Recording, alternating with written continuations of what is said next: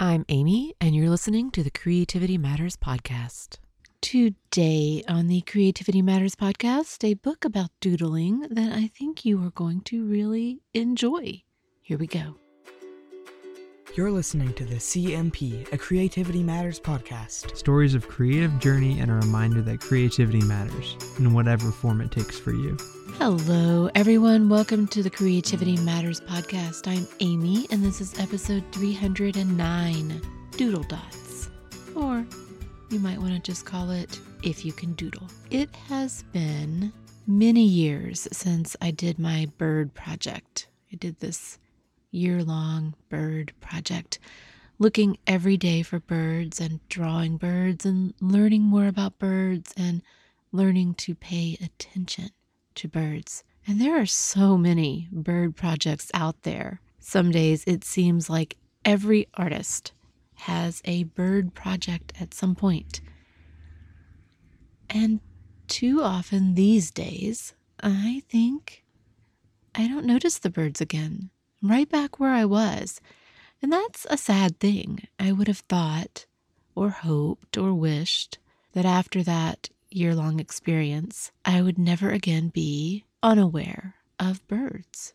And sometimes I'll all of a sudden see a bird and think, oh, yeah, I should pay attention. It's sad to not stop and notice the birds because it is a sign of stopping and slowing down and looking. The seeing of birds. Thankfully, some birds are persistent enough or loud enough that their presence cannot be ignored. There have been swarms of crows in the back recently. And the other day, I was hearing this incessant noise. I had gone out to walk one of the dogs, and there was this cacophony coming from the backyard. I was out front, and I could hear that it was behind the house, and it sounded like it was behind my house.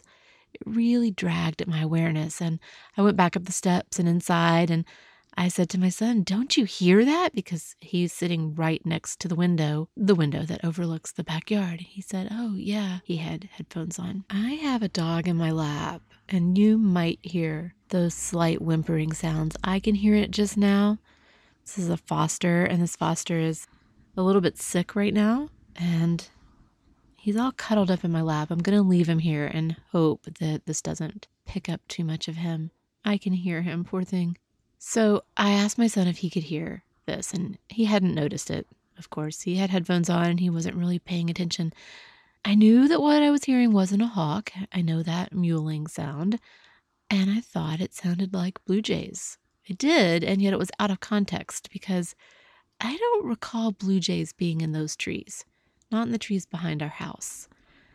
And yet when I went to the window to see if I could spot the noisemakers, I stood still and I watched, waiting, and a male jay darted from one tree to another and then walked out on a limb.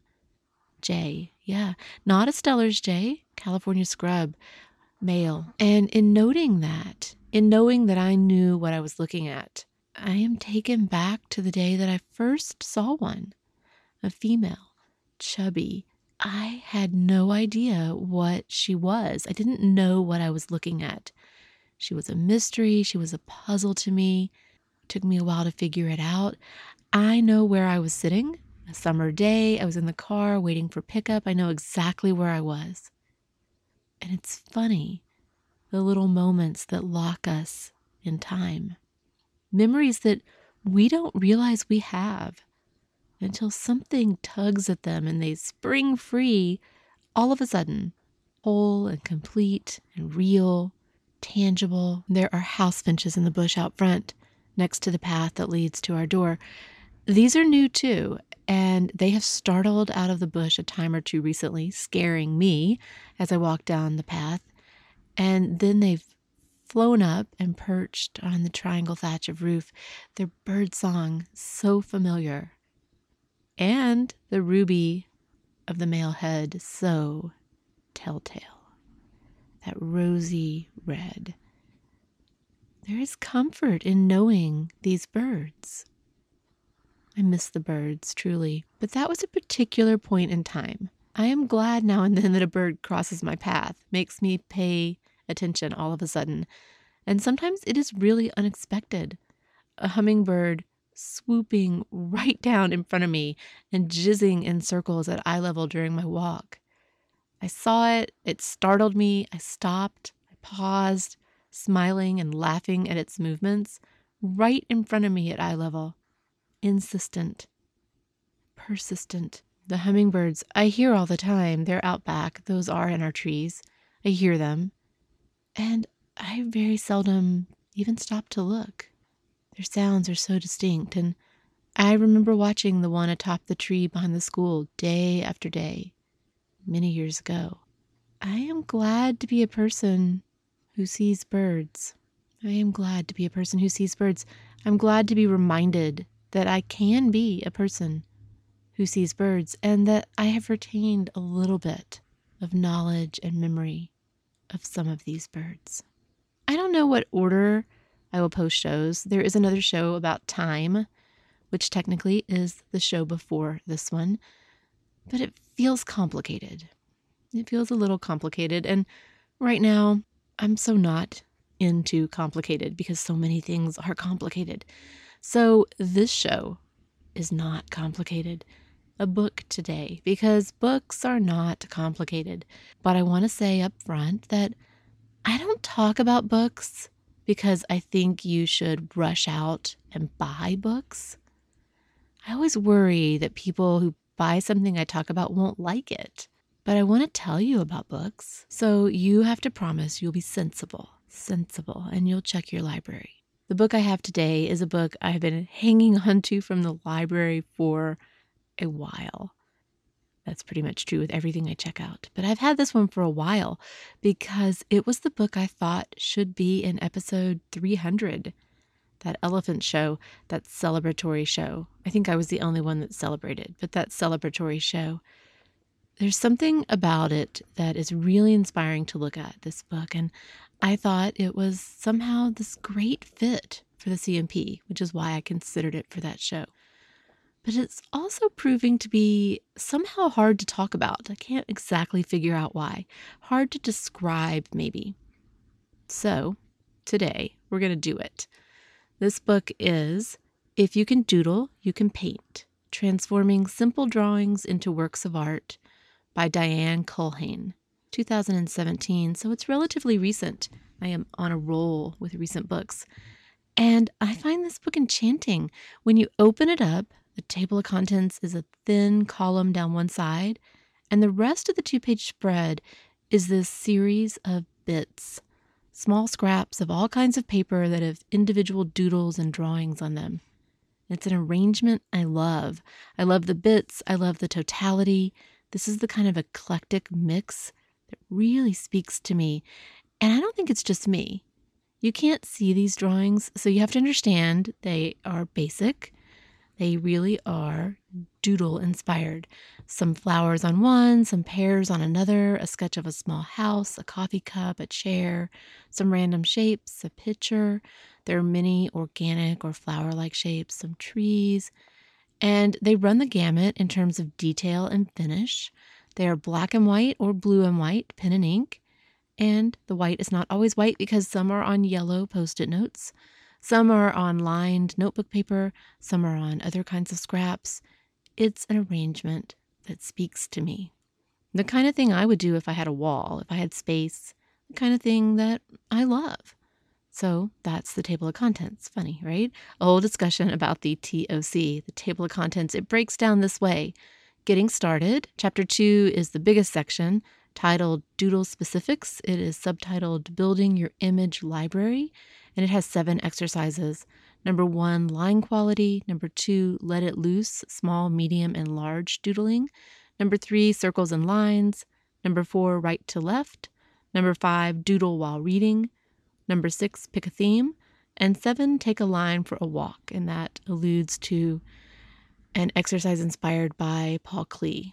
Section 3 is doodle collections, folded books, and revamped journals. And that is about making those things so that you can then doodle on or in those books or surfaces. Section 4 is titled Blowing It Up, 2 exercises on enlarging your doodles and adding color. And section 5 is mixed media, painting with your doodles. And then there's a final section that contains a gallery of work from different artists. So in this last year, I have talked about doodling multiple times. And I have said I don't doodle. And maybe I've proven myself wrong a time or two. But I've talked about doodling, and I've talked about the fact that doodling means something different to different people. I think how people define doodling really can and does vary. Or to put it differently, what you do when you doodle probably varies from what someone else does when she considers herself to be doodling. But at the core, doodling is some form of mark making. I think of it as some form of drawing, but really, if you strip it all the way down, it's mark making. Maybe there are shapes or representation of things. Maybe there are patterns. Maybe your doodling involves repetition of marks over and over and over. I fill space these days restlessly. Circles, especially. Dots, which is why I titled the show this way. Circles over and over. Filling space with open circles.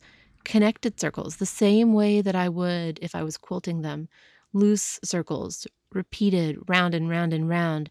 Shift to the side, another circle, round and round and round. Letting my pen move fluidly, circle to circle. Repeating the lines over and over. Rhythmic circles and hatching. Because I also hatch. I hatch through my meetings. I draw circles and I hatch. You might doodle flowers, and that's how you fill space, and it might be a form of doodling for you.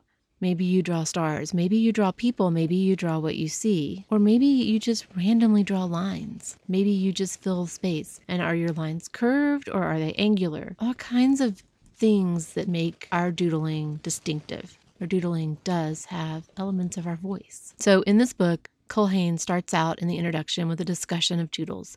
And I love this emphasis on the automatic nature of it. When we let it happen. It can be something that really runs on autopilot without us really thinking it through or overthinking it. There's what I would call a mindfulness to this practice. Quote, anyone can doodle. It is just making marks on the page while your mind is busy thinking or listening. Your brain doodles without judgment, without thinking or giving commands, and without expectations about the process. Disengaged from your inner critic, flowing along in the moment, you are present. Like a leaf floating on a moving river, doodling is fully itself, and at the same time moving with the current. She goes on to say that doodling shouldn't be trivialized. Quote, doodling is your voice spoken on the page, and it will take you places you cannot go alone. It is simple and yet full of complexity. She says, quote, a doodle is always at your fingertips. It's mark making when you are otherwise occupied, perhaps talking on the phone or listening at a meeting. It is automatic, without deliberate thinking about what is good or bad. It pours out of you easily from a pure subconscious place with no agenda for where you are headed. End quote. It is a good intro. She talks about her own doodling, that she is always doodling. That is how she processes information, and she says it helps her feel she is always progressing. The book is full of wonderful examples of her doodles, and more collections like the one that I described from the table of contents. So visually, the book is really inspiring. It's really inspiring just to see these examples. Mentally, I think the book is inspiring because it is wonderful to know that the book is all about taking your doodles and using them as a launch pad for bigger works, either as elements of bigger works or as an entree into bigger works. So it's about valuing your doodles. And I think some of you will find this really resonates. Maybe you don't doodle all the time the way she does, or with such abandon, or with such confidence in the value and validity of doodling. I don't. Sometimes I think my biggest problem these days is that I have lost the ability to just fill pages. These last few years have put me on a trail that values finished work in a different way, in a new way, in a very concrete way. It's subtle, and you slide into this process. And it's working against me in some ways. I'm not winning any races in this process, even though I'm working really hard every day to finish something. And those of you who have seen my recent postings know that I have backed off. Backed off for many, many reasons, but I have backed off a little bit. I'm trying to break what has become too much of a focus on creating a finished piece every day. Because some days, I just can't. So I'm changing up what I'm doing a little bit, but I need to break out and doodle more, to draw with more abandon, to fill a page with a bunch of things, and not worry about whether it's presentable, whether it's postable, whether it's shareable. And maybe it would be, but doing something that is doodle inspired is not something I do so easily anymore. It's hard to get back in that space. The exercises in chapter 2 are designed to help you loosen up, and they might work for you. You might like these. The directions are loose, pretty flexible, brief.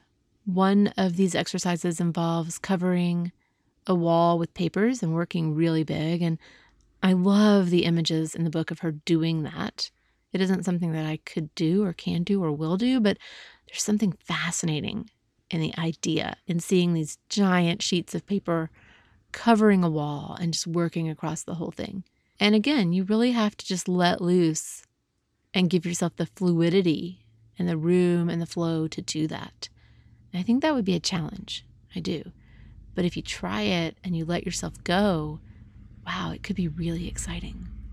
And you get your whole arm into that process. She has a section on using sticky notes, and there are many people who do projects with sticky notes. And I like her examples in that section. I like her examples, and I like the visual appeal of a grid of random doodles when viewed together on Post-it notes, simple marks on yellow sticky notes. There are shape-based exercises and exercises that have you move your doodles in a line across the page and then back again. So you're making this path that goes from side to side and continues down the page. There is an exercise that has you doodle while reading. So you're making marks while you aren't even looking. If feeling like what you doodle doesn't look like anything real is something that bothers you, then forcing yourself to simply not look might just help you get to a different place and might just help you move your doodling to the real realm of just making marks, not trying to draw something. Doodling on a theme is a great idea. She's got good examples, and those examples, they are more representational, and we see sketchbook artists do this all the time, clusters of things, one a day or a bunch on a page. Not only does it give you good practice on drawing certain types of items, but the end result is almost always visually really interesting. And it lets you explore a theme that you enjoy. So it could be something from the kitchen or chairs or hats or birds. I don't know that you will learn to doodle by looking at this book. I think she would argue that you already know how. But I think you will find her examples exciting. And the overall idea of doodling being something important, I think you will like that too.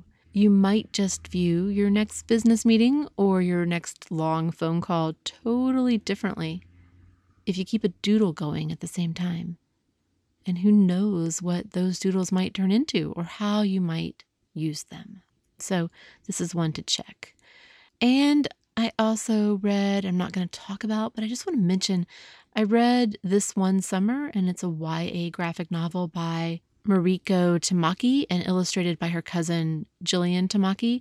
I totally enjoyed it. The illustration is fantastic. It really is. It's monochromatic. It's got a lot of variance in how it's illustrated. I really did like it. It is a Caldecott winner. Got a real level of grit to it, so be aware of that if you pick it up for anyone other than yourself, or even if you pick it up for yourself. But there's something really compelling to it. There's something poignant to it. You read it as an adult, long past the days of summer. There is something poignant to it, but I found it really interesting too. It's definitely a coming-of-age story in some ways. I will link to a video overview that you might enjoy. Actually, I'll link to a few videos. I was out checking on the book and the Caldecott winner part of it and realized that there are all these videos. And that made me realize there are all these videos of books. I didn't realize that. All these videos in which people talk about books. I should have known that. Should have been really obvious, but it was pretty fascinating to see how many videos there are about this book, This One Summer. So I'll link to a few of those. You might want to check it out. I am the art. The art is me. And that is it for today. That is it for episode 309, keeping it really short, really on the surface. There's nothing wrong with that. Doodles, dots, circles, hatching, it's all good. It is all good.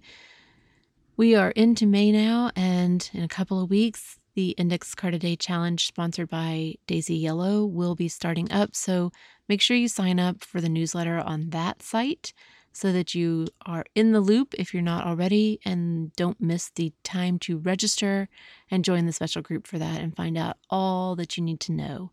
The official challenge will start June 1, but there's usually some fun warm-up in May. So gather your materials, think about your approach, make sure you've got a stack of index cards. As always, I'm Amy. You can reach me at creativitymatterspodcast@gmail.com. Show notes are available on the creativitymatterspodcast.com website.